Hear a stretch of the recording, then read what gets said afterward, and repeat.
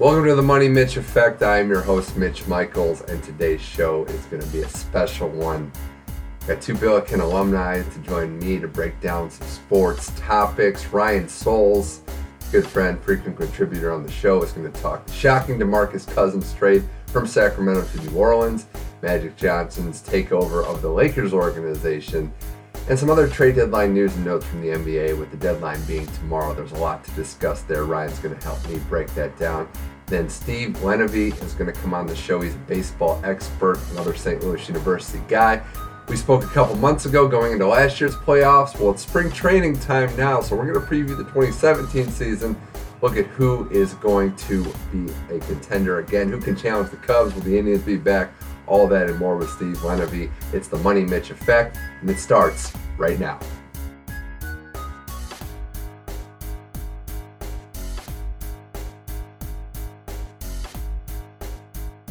All right, now joining us on the Money Mitch Effect, back yet again, Ryan Souls from Chicago, where I think the weather might actually be a little nicer than out here in LA. Ryan, thanks for joining the show again. Man, thanks for having me, and you're right, the weather is, I'm going to say, unseasonable for this time of year. 65 degrees this past weekend. You know, not supposed to be like that in Chicago. Yeah, it's crazy, and it's been raining nonstop here. I think I'm about to get two of every animal and take it onto my ark, so that's where we're at up here. Well, make sure you got room for me on there. We'll see. Yeah, I mean, it's. I don't think there's that many animals out here, so I think we could definitely fit some people on there as well. I appreciate that.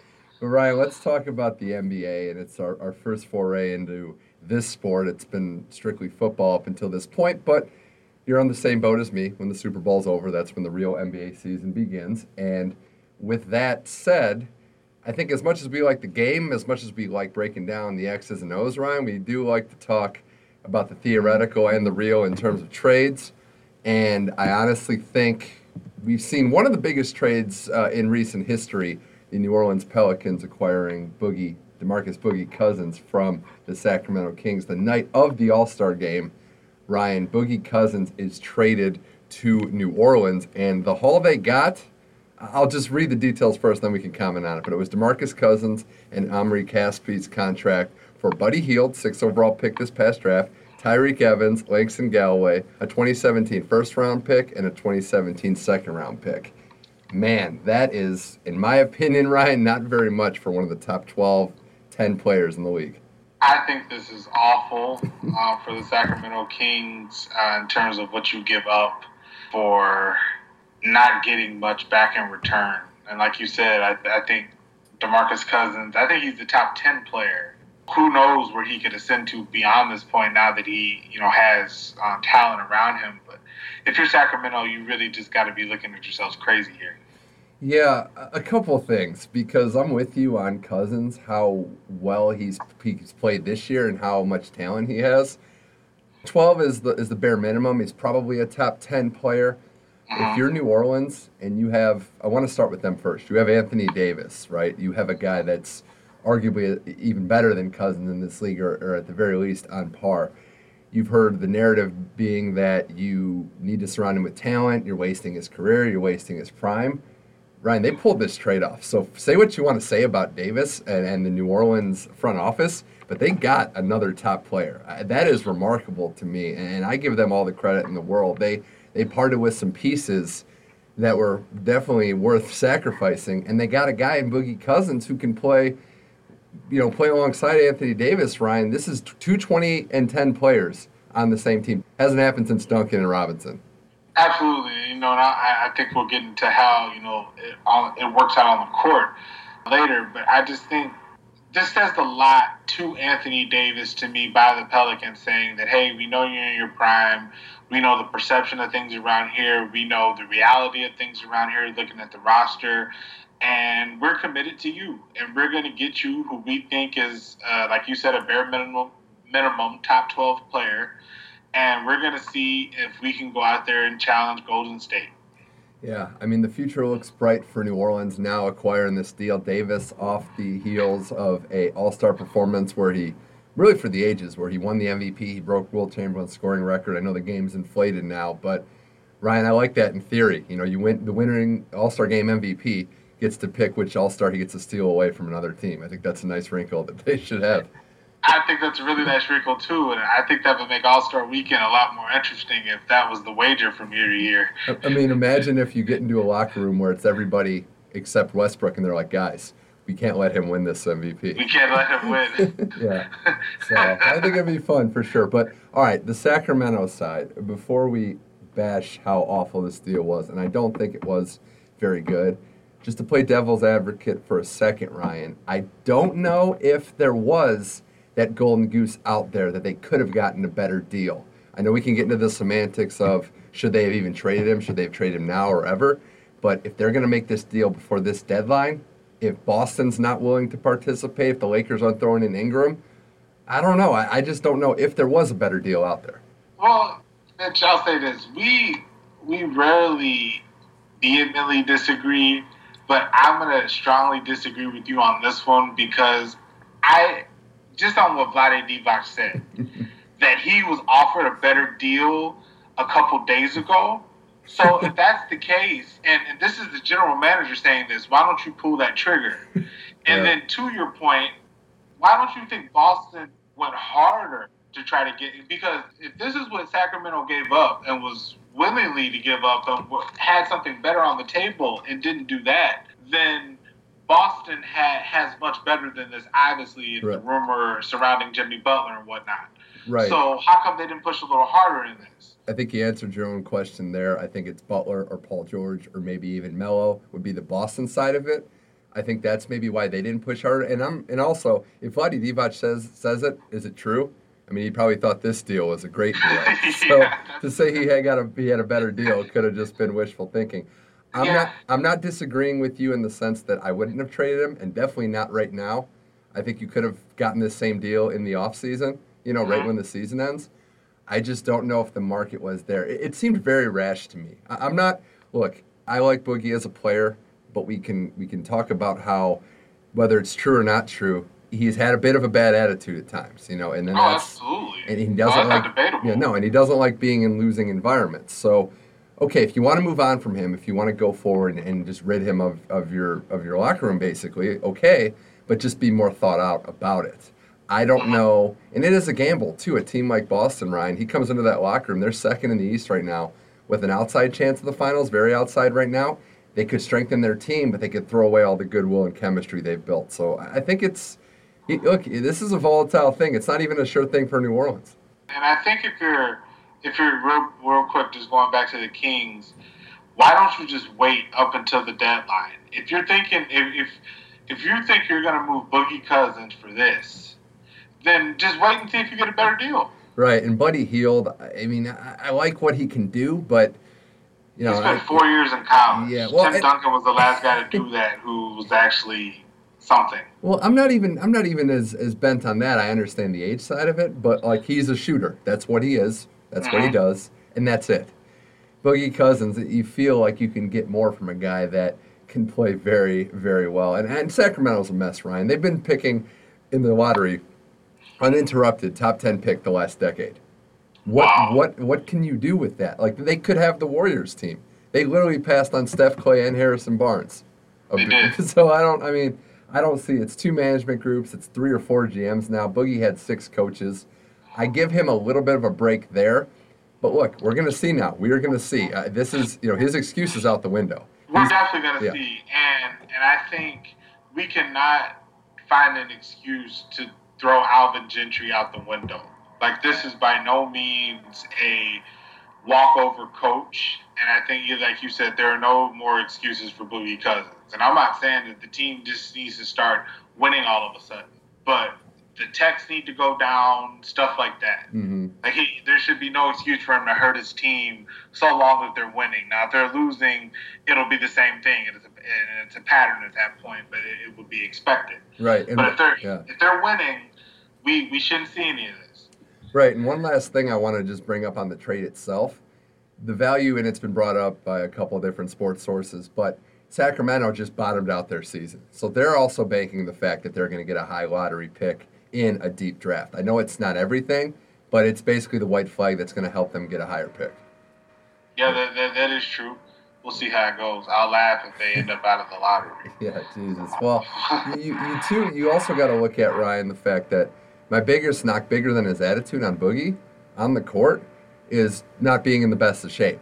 I mean, how many games do we watch where he dominates early and he's huffing and puffing at the end? So I think he's got to. You're right there. He's got to make a real big commitment there. But if I'm New Orleans, Ryan, I'm gunning for that 8th seed. I'm gunning to play the Warriors in the first round. I know they have some matchup problems for Golden State. I don't think they'd win more than a game or two maybe in that series, but I'm gunning for the experience factor of playing basketball. Absolutely. You're gunning for the experience factor. You're gunning for the energy just to create going into next season. I think there's still a lot to play for. And the 8th seed for a team that wasn't expected really to do much besides be, an Anthony Davis highlight reel is turning into a potential playoff team. Yeah, it's it's going to be exciting. I never thought the Pelicans would pull this off. Ever. Of anybody, but Boogie Cousins traded to New Orleans. The trade deadline is off and running. It looks like it's going to be a good one this year. We got a big name trade, which hardly ever happens. As I continue chatting with Ryan Souls on the Money Mitch Effect, we're recording this on a Tuesday later in the day. So that happened on Sunday night. But what happened this morning, at the time of recording this, Ryan, happened out in my neck of the woods out here in Los Angeles. The hostile family execution style takeover of the Los Angeles Lakers, where Magic Johnson is running, president of basketball operations, pretty much running everything. Jeanie Buss making those decisions. Mitch Kupchak, GM, relieved of his duties.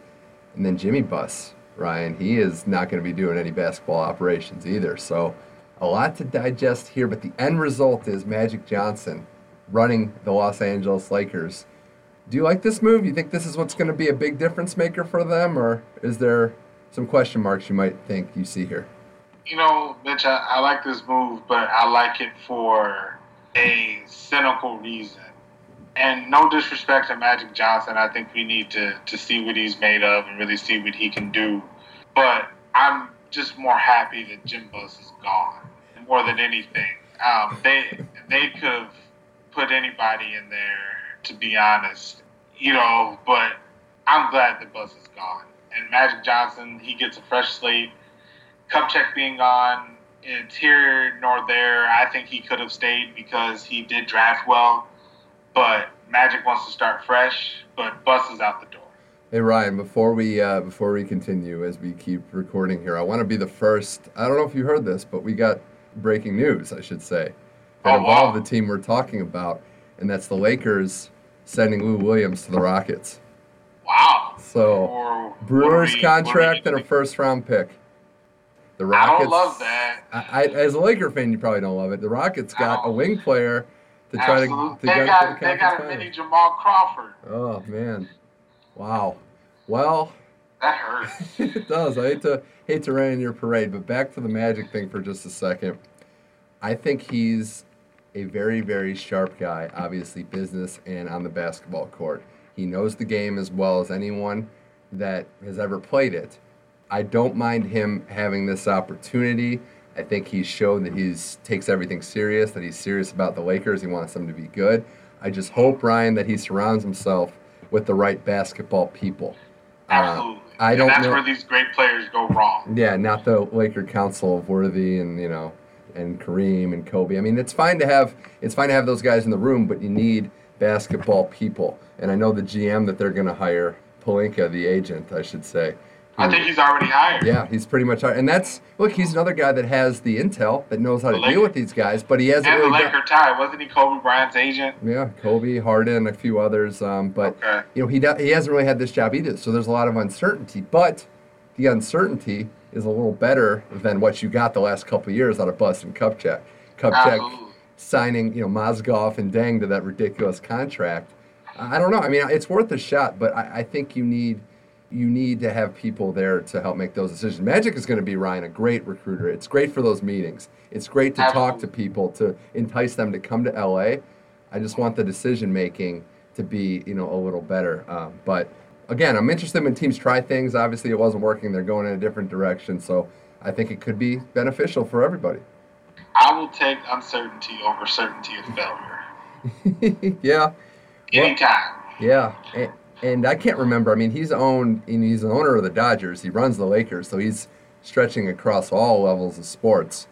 But the one thing I do worry. He's running LA right now. Oh God, he runs everything. Anywhere you go in LA, he runs. So you better watch out for that. But I will say this too, Ryan, and I bring up the example of Jordan as the owner originally when he took over the ownership. In the NHL, you had Wayne Gretzky, the greatest hockey player of all time, who was a coach, and those guys struggled at times, two goats in their sport, because it was harder for them to relate to people that aren't as good as them. So I do wonder if will Magic see the basketball light in the greatness light that he played the game, and will that hurt him not being able to understand, how the whole team and how the role players fit? Because remember, he wasn't a great head coach in his short stint that people often forget about. So can he adapt and can he work through all lenses of the spectrum, not just his all-time great playing lens? Absolutely, and time will tell. It will, but what an interesting Thanksgiving and Christmas it's going to be this year at the Buss family, huh? Oh, for sure, for sure. Those are going to make for some food fights, I'm sure. Right, like could you pass me the steak and not stab me in the back with the knife when it's over? Wow, but all right, that's interesting. And back to the trade itself, Ryan, we thought Lou Williams would be a big trade piece. I think it was only a matter of time before the Lakers dealt him. Obviously, not wanting to lose that top 3 protected pick in the final year before Philly gets it. But Houston, they make their move, and I don't blame them because they want them. San Antonio and the Clippers are gunning for that 2-3, get to the conference final range, and you need some offense there. Lou Williams was one of the best and most cheap and affordable assets at the deadline. Absolutely, I think this could pay dividends for Houston. It could, and the Lakers. I know you're not happy with the haul, Ryan, but it's something. Brewer's not terrible. They're just trying to conserve some cap space and really build in the draft. We'll see. The future starts. The new era of the Lakers starts today. For better or for worse, we're going to remember this day for a very long time. We are. All right, Ryan Souls, Money Mitch effect. Before we talk about the rest of the trade deadline of the NBA, because they have about 4 or 5 days off, I want to get your thoughts, Ryan, on the All-Star weekend itself. Let's just get this out of the way first. The game is getting worse and worse each year. Would you agree with that? Oh, 100%. 200 points almost from both teams. It's just play 3-on-3, get Ice Cube's idea, and just blow it up. Now, I've heard some things. I've heard one idea I think Kerr was talking about where you play for a bonus that is paid for by the losing players. So that could be something right there. That could definitely be something because players don't like messing with money. And you make it enough. Gilbert Arenas. You make it enough, this could be more competitive than a regular season game.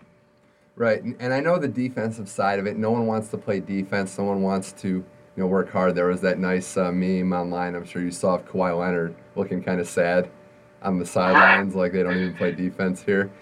I did. How about one simple fix I think they could do? Change the format up. I like the idea that hockey had a few years ago. Do a draft. Just name all, and that would solve my idea of when one conference is loaded with all-stars. Loaded. You just pick the 25. You pick the 24 best. You name 2 captains based on seniority or whoever's hosting, and you just pick your squad. I think that'd be a fun thing. I think that would be fun too, and I think that would be because you have a lot of personalities in the NBA, and I think that would be cool having team captains. And it kind of failed with the Pro Bowl, but I think the NBA could take those weaknesses and turn them into strengths. Yeah, and I also think too, Ryan, I mean, maybe it's just basketball being a little different, but you want to see guys from different conferences play with each other. Football's a little different, but that's what I look at it as. I agree with that. But I would just say the weekend overall was flat. It was. And I would say, too, we talk about the dunk contest. We're lifers with that, Ryan. I thought last year it was just random. It was an outlier. It was a breath of fresh air. That's really what it was. Right, but I wasn't expecting a bunch of good ones. It was a great one, but that's not the norm. You know what I'm saying? Like, I think what we saw this year was probably the norm. I would agree with that. It's just, at a point, it's just how many more props can you add? Yeah, and I don't, I know Glenn Robinson, the third one. Congratulations to him. And Jones, the guy from the Suns. I mean, he's a great dunker, but he was called up from the D-League, Ryan. I don't want to see guys I don't know. I mean, I think that's where I'm I at agree there. 100%. I want to see some more prominent names, not to get into that age-old debate about should stars be in the dunk contest, but at least have a field of guys we know. You So know, that's my thing there. Three-point shooting, it's good to see. Porzingis winning the skills was nice. that And was the best part of the weekend. it was. I'm liking the Renaissance skills, the big men dominating. I think the guards got to go back to the drawing board. Absolutely, they really do, and I think it's just the merging league with these stretch fours and these big men with 3-point range, and it's showing the evolution of the NBA. It is, and they can really run. I think that's the thing. You watch They Porzingis, you can. watch Karl Anthony Towns, who won it last year. Those guys Mhm. can move. So I'm excited to see where the game goes. I do want to get back, Ryan, to the trade deadline itself. That was the Williams trade, the most recent one, Cousins as well. There's still some big names that are rumored to be out there. You add in Ibaka going to the Raptors that kind of tied up their cap space and forced their hand. I got to talk about the Boston Celtics because there's no better team, Ryan, in the NBA with assets to trade than the Celtics. Do you think they make a mega deal? I don't know if they'll make a mega deal, but I definitely think they'll make a splash. Like you said, they have way too many assets now. Landing somebody like Carmelo Anthony, if we consider that mega with the roster that they have, perhaps. But if they end up with someone like Jimmy Butler or a player of that caliber, I wouldn't be surprised. It's such a gamble because you have a team that's built to be good for a long time with all these young players and a good culture and the draft picks, Brooklyn's picks from that abomination of a trade. But I keep coming back to, Ryan, there's no certainty. If you have a chance to get a Jimmy Butler, a Paul George, maybe Carmelo Anthony would be the third on that list, it's hard to pass that up because if you had a player like those three, Ryan, without really giving up a lot of your players, I think they could challenge Cleveland right now. If they get one of those three guys, I think they could definitely challenge to get to the finals. I think so as well because they would really be strong at the key positions you need to get to the finals. Yeah. So if they could do something like that, that would be huge. I mean, you have Isaiah who can go one-on-one with Kyrie, and then that's almost a wash there when both are on. You get a perimeter guy. That's what you need, a guy on the perimeter to D up a little on LeBron in Butler's case and, put some offense in there. Horford is a player, too. Look, I think they have these draft picks, right, Ryan? And Jimmy Butler is the one guy that I would trade Brooklyn's pick that could even be as high as number one in the draft. There's no guarantee. I mean, the percentages tell you that you have about a 1 in 3 chance of a guy being better than what Jimmy Butler is producing right now. I know it's a lot, but if you can get him, I would absolutely pull the trigger, trade away the top draft pick they have. Absolutely. And, I would, and I'll ask you, I would pull the trigger on any of those three guys. Say Carmelo, Paul George, and Butler. I think any of those three guys will make you Eastern Conference, if not Finals contenders, immediately. Mm-hmm. And I think Butler is the youngest, and I think he has the most upside. But I think Paul George or Melo might actually fit better for them. I would say one thing with Melo, and I'm not trying to bash him that much when I say this. I wouldn't trade the Brooklyn pick for him, and I'm pretty sure Boston wouldn't trade the Brooklyn pick for him. He's about 5 years older than the other two guys, and I just don't know that and the money is already outrageous with him. He's already into his max deal. The other guys aren't. You're right. I think they would trade for him if the Knicks are willing to trade for maybe Boston's pick or some expiring contracts. A guy like Jay Crowder, Ryan, is going to have to be part of the deals, and I think he's a really good player. I think he is too, but they got to give up him if they want to make some noise. Avery Bradley's another guy on a young contract. I just think Boston's the play, and I wouldn't say coin flip. I'd say about 40% chance they're able to land Butler, George, or Anthony. I think it's close. I really do. I think it's going to come down to the wire. I would agree with that. And I just want to play, the other side of the fence on this one, Ryan. Bulls, Pacers, Knicks. I guess they're all separate. But in the Bulls case, would you start the rebuild now? I mean, it hasn't looked good. You're in Chicago. You're in the front line. You see how bad it is and how the narrative is on how poor the front office is doing. Would you abandon ship right now and start over from scratch? Yeah, I don't know if I could abandon ship right now because they had the opportunity with cap space and whatnot to abandon ship in the summertime. So why would you blow it up by trading your best player away?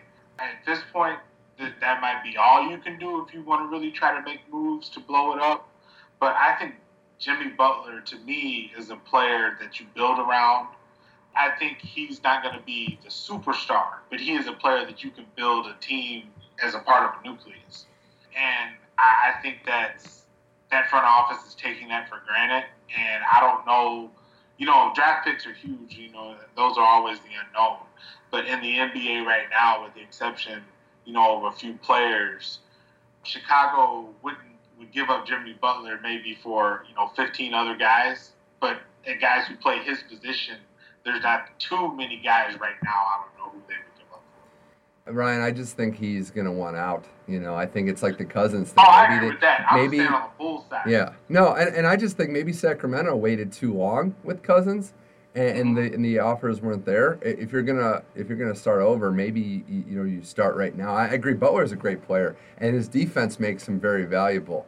I just think at this point in the game, not sure where you are, what your identity is. If there was ever a time to hit the reset button, given what you could get, a top 3 pick, in this loaded draft, maybe it is right now. Obviously, I think the Knicks would want to start over, would want to get Melo off the books, and I do think that Melo would waive his no-trade clause. I know he loves living in New York, but Boston's not that far away. He could still stay in that region of the country, and he'd have a chance to win right now and rewrite a lot of those narratives that have been written about his basketball legacy.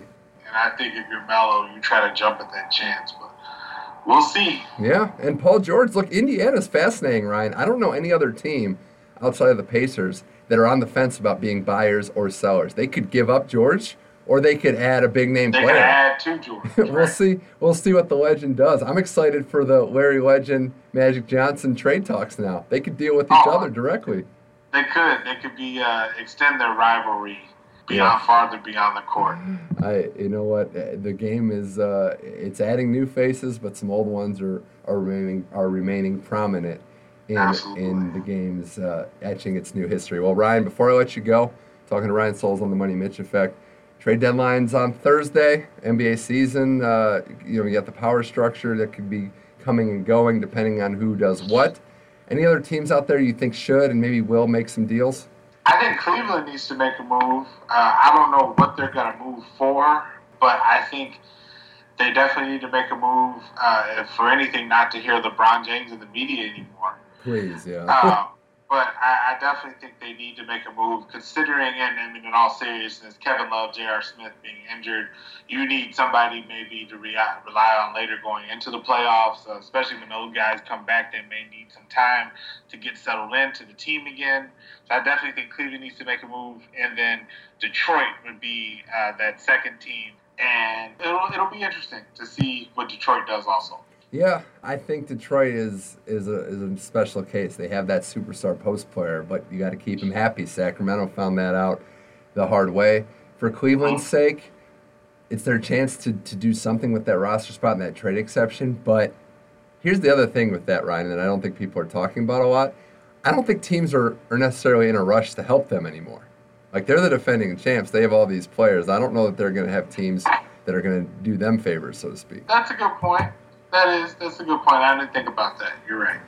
I'll say, the rumor out there, the Pacers maybe if they keep George and try to sign him, they're looking at Okafor on Philly. That could be good. I like Jahlil Okafor on that team. I mean, he ran to the numbers game on the Sixers, but pair him with George. I think that could be good, but can they beat Boston even with that?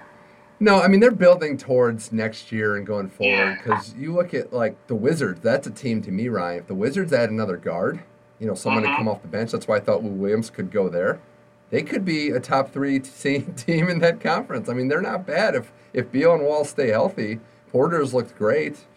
I mean, yeah, add one more piece. I think there's going to be, wing players every year, we say that, Ryan, are going to be the premium. I think there's something to look at there if you can get a good wing player. Definitely. And I do want to bring this up before we wrap. Portland. If they really do decide to abandon and get rid of Damian Lillard, I would be stunned. But that rumor's out there.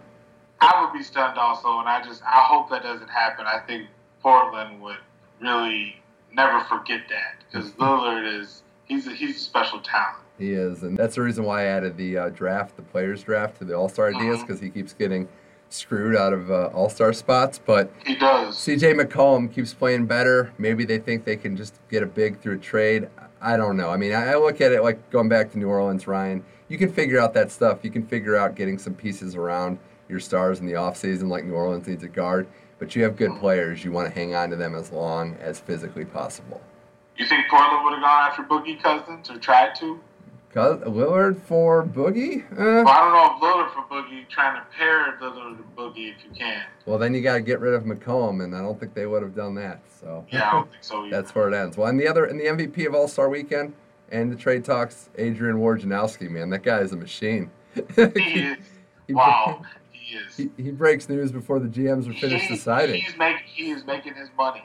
Yeah, I really think the GMs haven't decided, and he's already broke the story. He's like they're about sure, and he's already on Absolutely. top of it. He's the fly on that wall. He is, man. Well, all right, Ryan Souls, thanks for joining the show. Appreciate you having you on here on the Money Mitch Effect. And next time we'll talk, we'll know where everybody went. It could be a very epic trade deadline in the NBA. Absolutely. Thanks for having me, brother.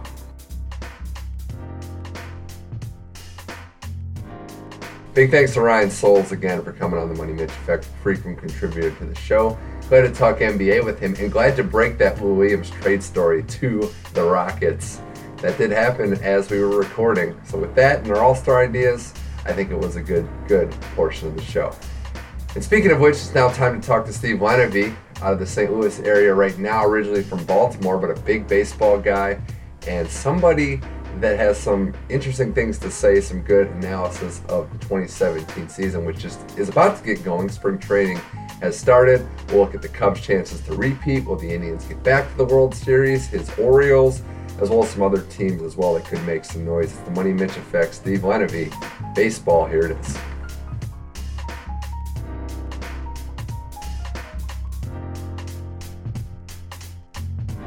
Now joining us on the line on the Money Mitch Effect, back again. It's been a couple months, but back again, Steve Lenevy to talk baseball. Steve, thanks for joining the show. Not a problem. Thanks again for having me.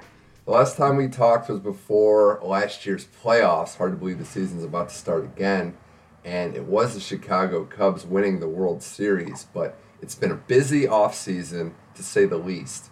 There's been a lot going on, and before we get into whether the Cubs can repeat, who can make a run, Steve, I know you followed the offseason pretty thoroughly. What were in your opinion, some of the biggest storylines, some of the most fascinating storylines in the baseball hot stove season? So one of the ones that I was really following is just the White Sox deciding to go completely for the rebuild. And they did that through the way of two trades. One was trading Chris Sale to the Red Sox, and then the other was trading Adam Eaton out to the Nationals. And I think they got a pretty decent haul. Now, they still have Jose Quintana that they'll likely trade away during the season, but I think they're really setting themselves up. I expected, based on what had happened, Sale to go, but you're right, Eaton, that was one that really signaled the white flag, and I think maybe it was just me from the outside looking in. I thought they would take a step back, get prospects for Sale, but you're right, they went full rebuild, and that is a little startling. Yeah, and Eaton has really been, over the past few years, he's really emerged as one of the most underrated players in the game, and he's going to be a fantastic addition for the Nationals. And the haul they got for him with Lopez and Giolito, they're quite good pitching prospects, and they're, in terms of the White Sox farm, they're some of the best pitching prospects. Now, what they got for Sale is they got Yoan Moncada, who is not even a fringe Rookie of the Year candidate. I think he's probably my leader in the clubhouse at the moment before the season as a guy who's probably going to win Rookie of the Year. Yeah, I think the White Sox see the writing on the wall that they're not ready to contend just yet, and they did, an old school rebuild. They're going to trade away their best players, get a bunch of prospects, hope to build through the draft and through their farm system. I think the flip side to your point, Steve, is that there are teams that are just going for it now, Red Sox being one of them, with the Sale trade with other moves, the Indians, who we'll get to in a second. I almost think, too, they're comparing themselves to this Cubs team that is loaded at a lot of positions. You saw the Cardinals get Fowler. I think a lot of teams are thinking we need to revamp if we really want to contend with that Chicago club. Yeah, Chicago's going to be a tough team to contend with. They really are, because they really didn't get worse during the offseason. They're getting Kyle Schwarber back for a full year, especially after he did in the World Series, which I thought was incredible. Just not play for half a year, come in there and be a legitimate force in the World Series. Also taking a flyer on Wade Davis with that trade with the Royals, which, yeah, Davis's numbers have gone down a little bit in the past few years, and there's some injury concern there. But if you can get Davis for that situation, that's fantastic.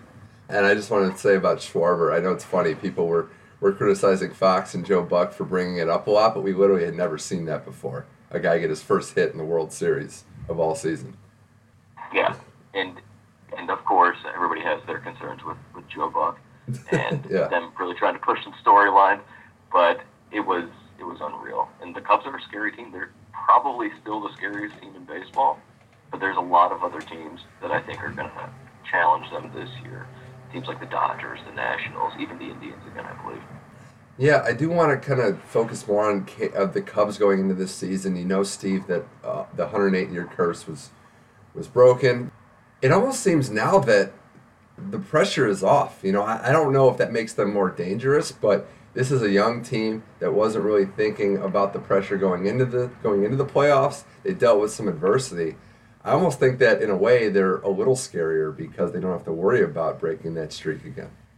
I think it is, and I think it helped that they won when they were young because maybe they didn't have those agonizing playoff defeats in the past to really get into their kitchen a little bit. And I don't know how much you want to take stock in any of that, but it appears that for some teams that has been a hindrance. And these guys are young; they're getting better. They have probably the best position player in Chris Bryant, far and away my MVP candidate for the NL.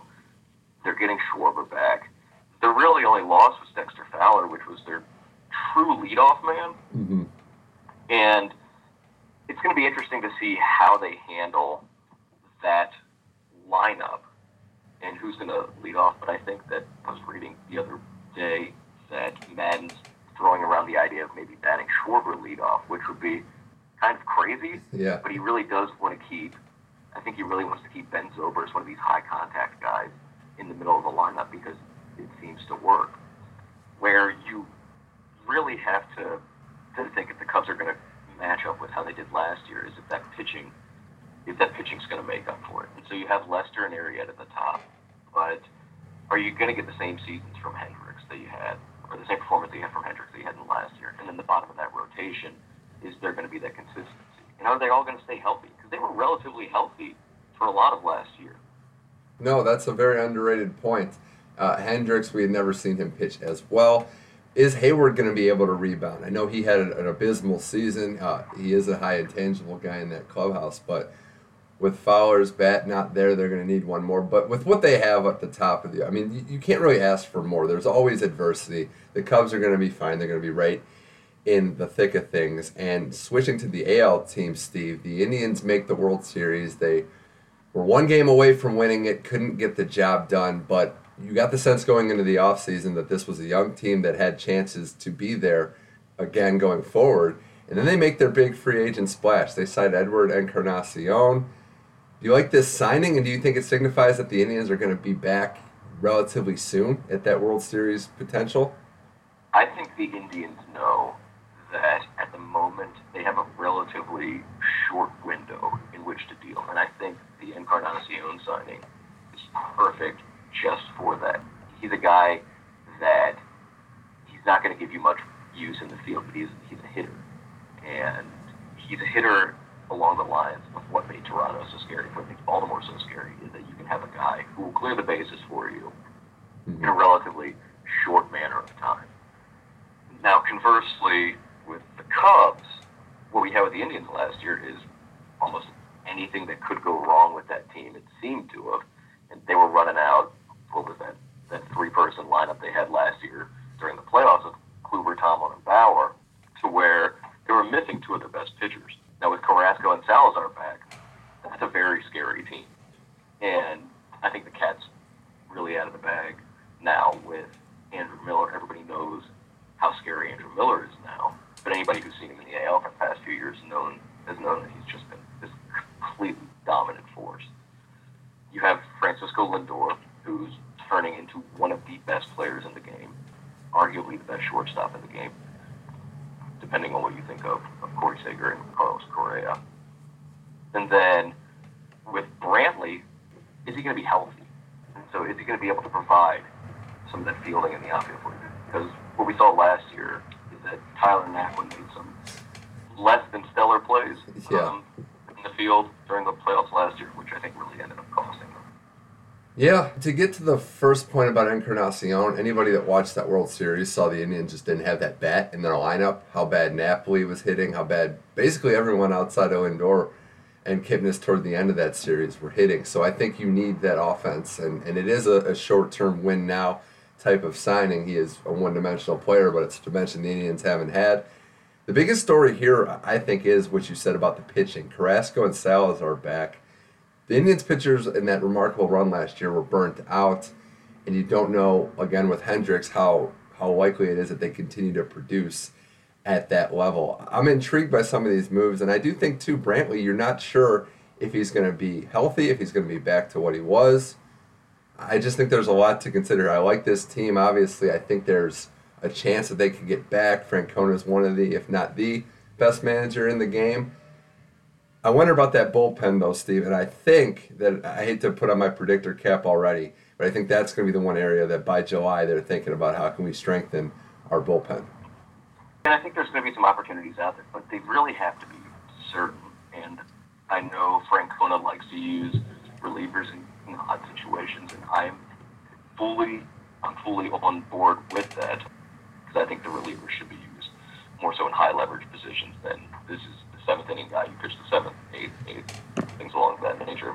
But you don't want to use him up too early. No. So he did look gassed by the end of the World Series last year.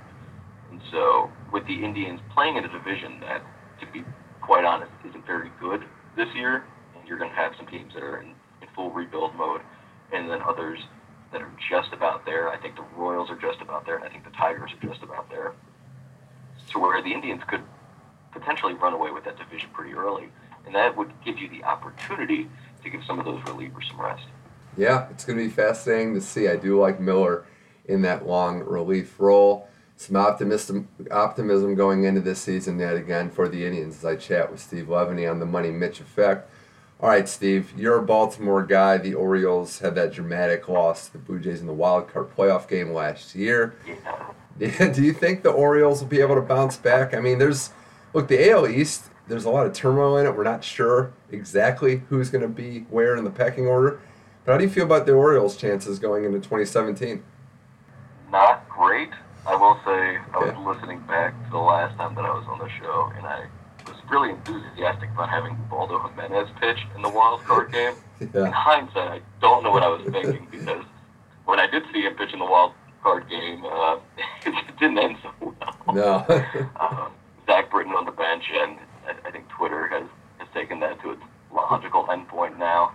But the O's, they have a lot of hitting, and it's the same situation that they've had for the past few years.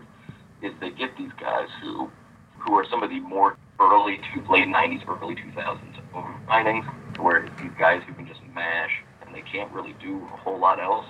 Mark Trumbo, the window for the Orioles is closing incredibly rapidly. Their starting pitching is suspect. Kevin Gausman and Dylan Bundy. The ceiling is still high for them. The starters after that, it's kind of a mishmash of Wade Miley, Will Jimenez, and some other guys that you really don't want to see on a mound every 5 days. And then they're depending on that bullpen again. The bullpen's still very strong. I'm never really handle the projections for the O's, because for the past few years they've always performed them, but eventually they've got to come back down to earth. I think this is the year, especially in the division, the Yankees getting better, and I think that the O's, this will be a year where I don't believe they're going to make the playoffs. And with that, they have to ask, and I know one of the questions really swirling around the Orioles right now is, are you going to sign Manny Machado? He's 2 years out from his contract. They haven't engaged in serious talks yet. Nothing's moved. And I'm wondering that if it comes June and you're so far out of the race, do you potentially take trade offers for him? And as an Oriole fan, that absolutely devastates me, but you have to think realistically about these things. Yeah, I would say the one thing to kind of be a little optimistic with about the Orioles team is that there's a couple teams in your position that we're not sure where they're going to be and if the luck's going to run out. And I do think too that you mentioned outperforming your predictions, your projections for the Orioles every year.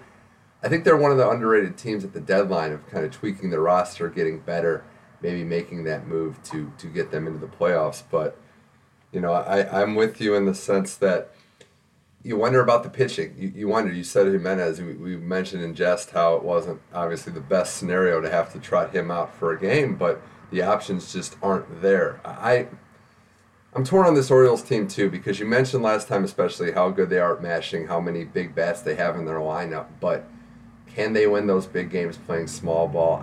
I don't know. I'll say this as we segue into the AL East. I think Toronto is going to take a step back. I may be in the minority there, but I think the Blue Jays are in the same boat as the Orioles going into this season. And I agree with you, but what Toronto still has is good starting pitching. They have Aaron Sanchez, they have Marcus Stroman, and they still have some of the fearsome lineup depth that they've had previously. And with a lot of the projections that you've seen online, that 2, 3, 4 spot behind the Red Sox is a mix between the Yankees, the Jays, and the Orioles, and you have all three of these teams with some pretty significant holes, and I think Toronto is not going to be the team to get the wild card ultimately, but I still think they'll probably be over 500. But yeah, I'm in agreement with you that they're going to take a step back. Yeah, and I look at, obviously, the Red Sox. We'll talk about them. They're projected to win the division, and deservedly so. I don't want to be a complete pessimist here, Steve, but I think the hitting side of things, their bats went really cold, a lot of their young bats, in that Cleveland series. I wonder if they're going to bounce back. I wonder if they're going to need to address that, if they're going to need to find another guy in the trade deadline. Because I looked at Bradley especially, and Betts to an extent too. Those guys just didn't hit in the playoffs. Yeah, and they really didn't. But I just can't foresee it happening again, especially traditionally good the Red Sox have been. Right, and I don't know too, to kind of go off another team in that division, Steve. I just don't know if the Yankees are quite ready. I mean, I know the pieces are nice. They've arguably got the best farm system that they've had in a long time. But I think they might still be a year away from really being a playoff force. I don't know that they're ready to make that wild card leap just yet.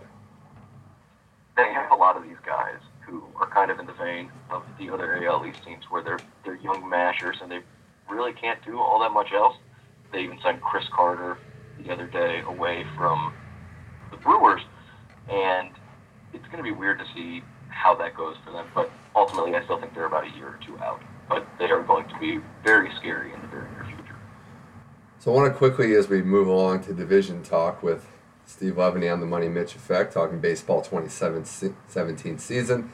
Quickly about the AL Central, we talked about how it's the Indians' division to win, and it may be the surest division pick in baseball this year. Are you looking at the rest of these teams? I know we see White Sox and Twins as rebuild, but you're not high, I guess, either on the Tigers or the Royals? No, I'm really not. They're teams that I expect to middle around 500. The Royals, I think their time's really run out, and they would be wise to really think about this rebuild now. And I know that some of their guys are coming up on contracts, sort of like the Orioles are. So they may make one last push this year, but after that, I think they're going to go into full rebuild because I just don't know with a team of that market size if you can pay all of those players that they've had on the team. And with the Tigers, they had so many questions in that bullpen. And you've seen that bullpen for a number of years. Yeah. It's absolute fire. So yeah. It's not pretty to look at, and I think the only one I would say Royals I'd give more lenience to because they've won it before. But yeah, I mean there's a lot of question marks with both these teams, and that's how the baseball landscape is, especially in 2017 when you're not sure. You go the rebuild route. You look towards a couple years down the road. We've seen it work, and I brought those teams up. I know we already had mentioned the AL Central being the Indians division, Steve, but with what we think about not only the AL Central but the AL East, I go down to the West division, and this could be a division that gets multiple wild card teams. I think that's in play. I can't remember a 1-2-3 situation in the AL West that's been as deep as what we're probably going to see going into 2017.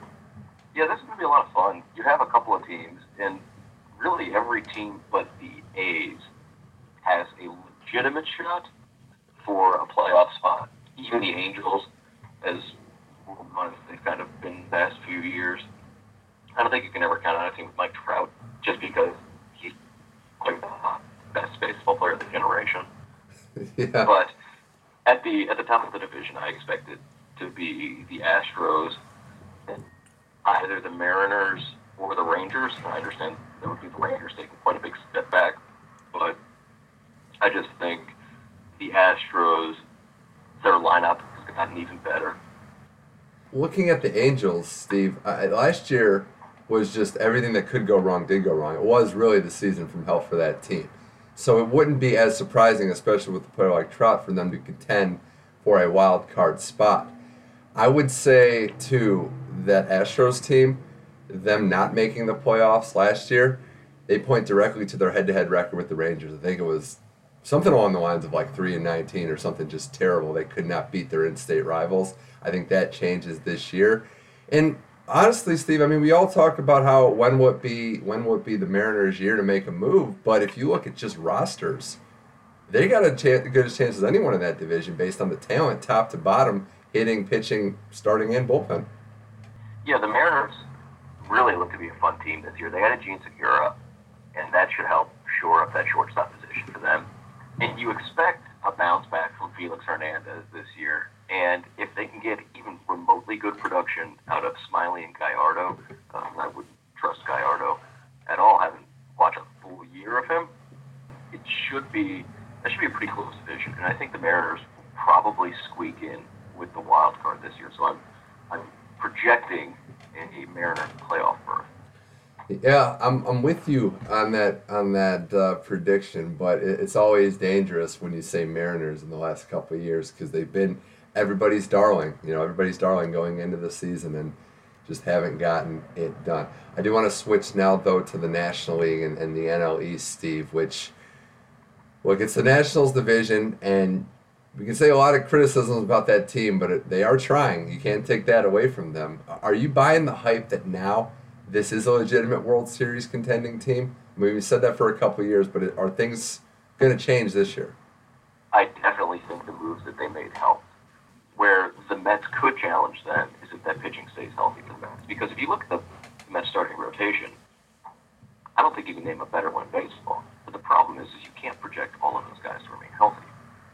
And so I think that's where they're ultimately falter down the line to the Nationals. You still have the Phillies in rebuild mode. You have the Marlins not sure what they're trying to do. And then you have the Braves who are in that same vein of rebuild as well.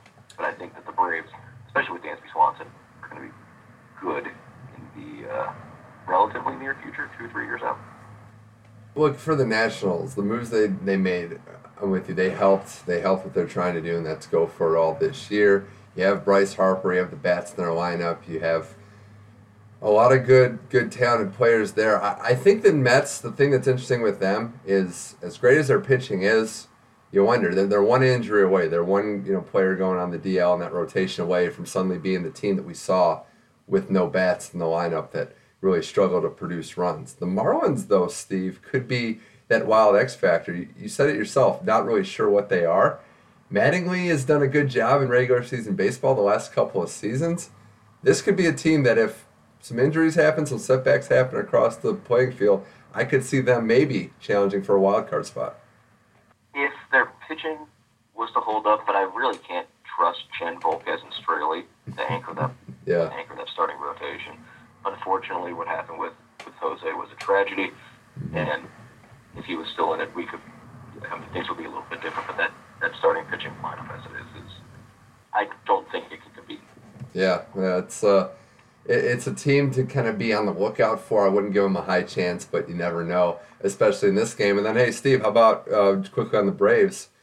You got to give credit to Bartolo Colon for outlasting their old stadium. I mean, he's been in the league longer than that stadium's been around, so got to give credit there. And I love Bartolo Colon. I think a lot of The guy just cares. I mean, it's fun to watch him out there pitching, and especially at his age, hasn't really lost a lot of velocity on his fastball, especially. All right, Steve, let's talk about the NL Central. We mentioned the Cubs. We mentioned how it's their year again, potentially. But this division seems to be revamped. And we'll start with St. Louis. The Cardinals adding Dexter Fowler. They had one of their worst seasons in recent memory. I say that as a team that, was average, being one of their worst seasons in recent memory. But with the Fowler signing, with some other moves they made to their roster, I think the Cardinals are back in contention mode this year? I would say that they were before they lost Reyes. Losing Reyes was a pretty big hit, and I just don't know if they're going to be able to replace that production in the starting rotation. I do think the Fowler signing was fantastic. I thought it addressed a huge need for them as well. And I don't know if that lineup's going to be able to match its power production that it had last year, too, because if you look at those numbers compared to what the Cardinals have done in the years past without really any changes to their lineup, it was kind of an outlier. And so we'll see how they'll handle that. But Dexter Fowler, a big OBP guy, he gets on base a lot. I think it's going to help them as far as run production goes. But again, losing Alex Reyes is a bit of an issue. But again, that bullpen is really great, and getting Brett Cecil in there is only going to help shore that up as well. Yeah, I mean, you never want to see a guy get injured, especially the throwing arm, this early in the season. But if there's a team that can overcome it with the arms they have in the pen, it is the Cardinals. Fowler gets on base, and I think the way the Cardinals play, how they're able to manufacture runs, I think he's going to be a perfect fit for this team. And then I think, you look at this division, Steve, we're not really expecting a lot out of the Brewers. I think the Reds are in that same boat. The Pirates, though, I wonder, because this is a team not too long ago that was making the wild card back-to-back seasons. Now, there's talent there. Cole is obviously a great pitcher, but I wonder how a team can rebound after you essentially dangle your best player in trade talks and then keep him. Exactly. And McCutchen, I thought it was smart for him to move officially to right field. He can't hang in center like he was doing anyway. They're bringing Ivan Nova back, which I was surprised about. And they have a potential to be a good team.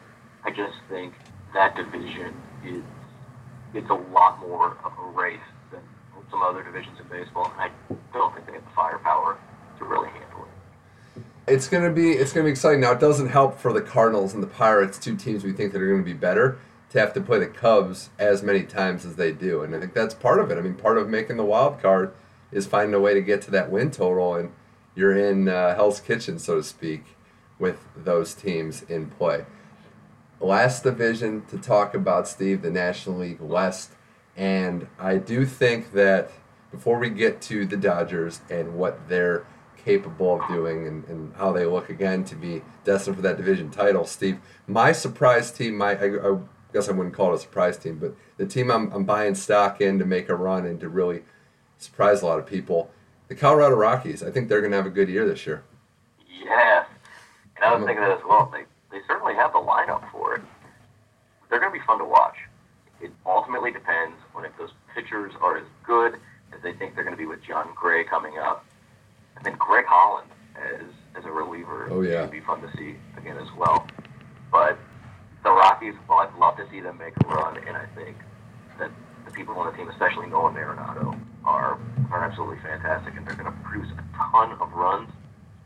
It's going to be tough sledding in that division with the Dodgers, who may potentially be the best team in baseball, depending on how you want to look at it. Yeah, the thing about the Dodgers every year, obviously Kershaw's starting again on opening day. But this team is as solid across the board. I don't use that in a condescending term, but they can really beat you in a variety of ways. And I think it's almost getting to the point with you have a team like, say, in another sport in hockey, the Washington Capitals, where we look at the talent and we say every year this is just a good team. Now, can they make the moves in the playoffs where you have luck and different variables? That's for another time and place. But right now on the surface, I like what this Dodgers team has done. They've integrated their young players into their roster. And for a Rockies team to compete with the Dodgers, Steve, they are going to have to get better in their pitching. I mean, it's plain as day. But I look at that third team, the Giants, and I'm really struggling to predict where they're going to be because it seems like every time they make a run, they have a nice year, they take that step back, they regress towards the mean. So I think this is going to be an interesting 3-team race. It should be. I just think that Giants team, that offense is so anemic that it's hard to project where they could potentially be. The Dodgers, I thought that was a very apt comparison to the Caps that you made. And a lot of the Dodgers' success is ultimately going to depend on whether the rest of that rotation can stay healthy. So you got Kershaw, who's got beat up a little bit in the past few years, and so you're seeing his durability go down. Is Rich Hill going to perform again? Are you going to get production out of Hyun-Jin Ryu, Brandon McCarthy, Kenta Maeda? You look at these pitchers down the list, and that's a fantastic lineup of arms that you have. But are they going to be healthy, and are they going to be able to produce? Right, and it's like I guess to say it with the Capitals theme, Steve, it's like what can the Dodgers do to determine whether this season's a success until the playoffs, right? Yeah, and I think a lot of it is going to be controlling innings for a lot of these guys. A lot of these guys have not put in serious innings the past few years, so you may want to control them. And if you can, if you're taking the division significantly in hand by late July, early August, or even middle of August, I think you can start messing around with your lineup a little bit to give a lot of those guys some rest to where going into the playoffs, you can use them as you really like and they want it to be gassed. Yeah, certainly can. Well, Steve Levine, before I let you go, let's go around the horn, just playoff picks. 5 teams from each. Well, we won't go all the way to the World Series, but who do you think gets in from the AL and the NL this year? So from the AL, I think it is the Red Sox. I think it's the Indians. I think it is the Astros and the Mariners and the Rangers. Okay, wow. There you go.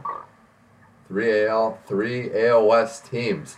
I would say, yeah, I think I agree with that. The only one I'll swap out is I think the Rangers don't make it, and man, I said the Blue Jays will take a step back. I think they're going to get into the AL wildcard game again. I don't know that they're going to win it, but I think the Blue Jays will sneak in there over the Rangers who missed the playoffs this year, but I like all those division picks as well. What about the National League? So for the National League, I think it's going to be the Nationals, the Cubs, and the Dodgers, and then for the wild card, I think it's going to be I'll say the Cardinals, and I think the Cardinals will play the Mets. Okay, all right. Well, we're almost identical there too. I do like this Rockies team to sneak in. I'm going with that second team over the Mets. I'll say Cardinals get the wild card there, which Cardinals-Rockies would be a pretty big, exciting playoff matchup. But I think we're both on the same page too, Steve. We're just glad baseball's back. You know, it's this time of year where we're just excited to look forward to the spring and the baseball season coming back. And really, with football done, it's time for another big sport to get going. Exactly. And baseball, it's every day. You have your pick of a dozen games every day. It's fantastic. Right, especially, and you could be a fan, I mean, not that we necessarily encourage betting, but hey, you know, there's that as well. Exactly. There's opportunity. All right, Steve Levine, thanks for joining the show. You're now officially a recurring guest. We'll have to get you back on soon. Appreciate you taking the time to talk baseball. Thanks again, Mitch.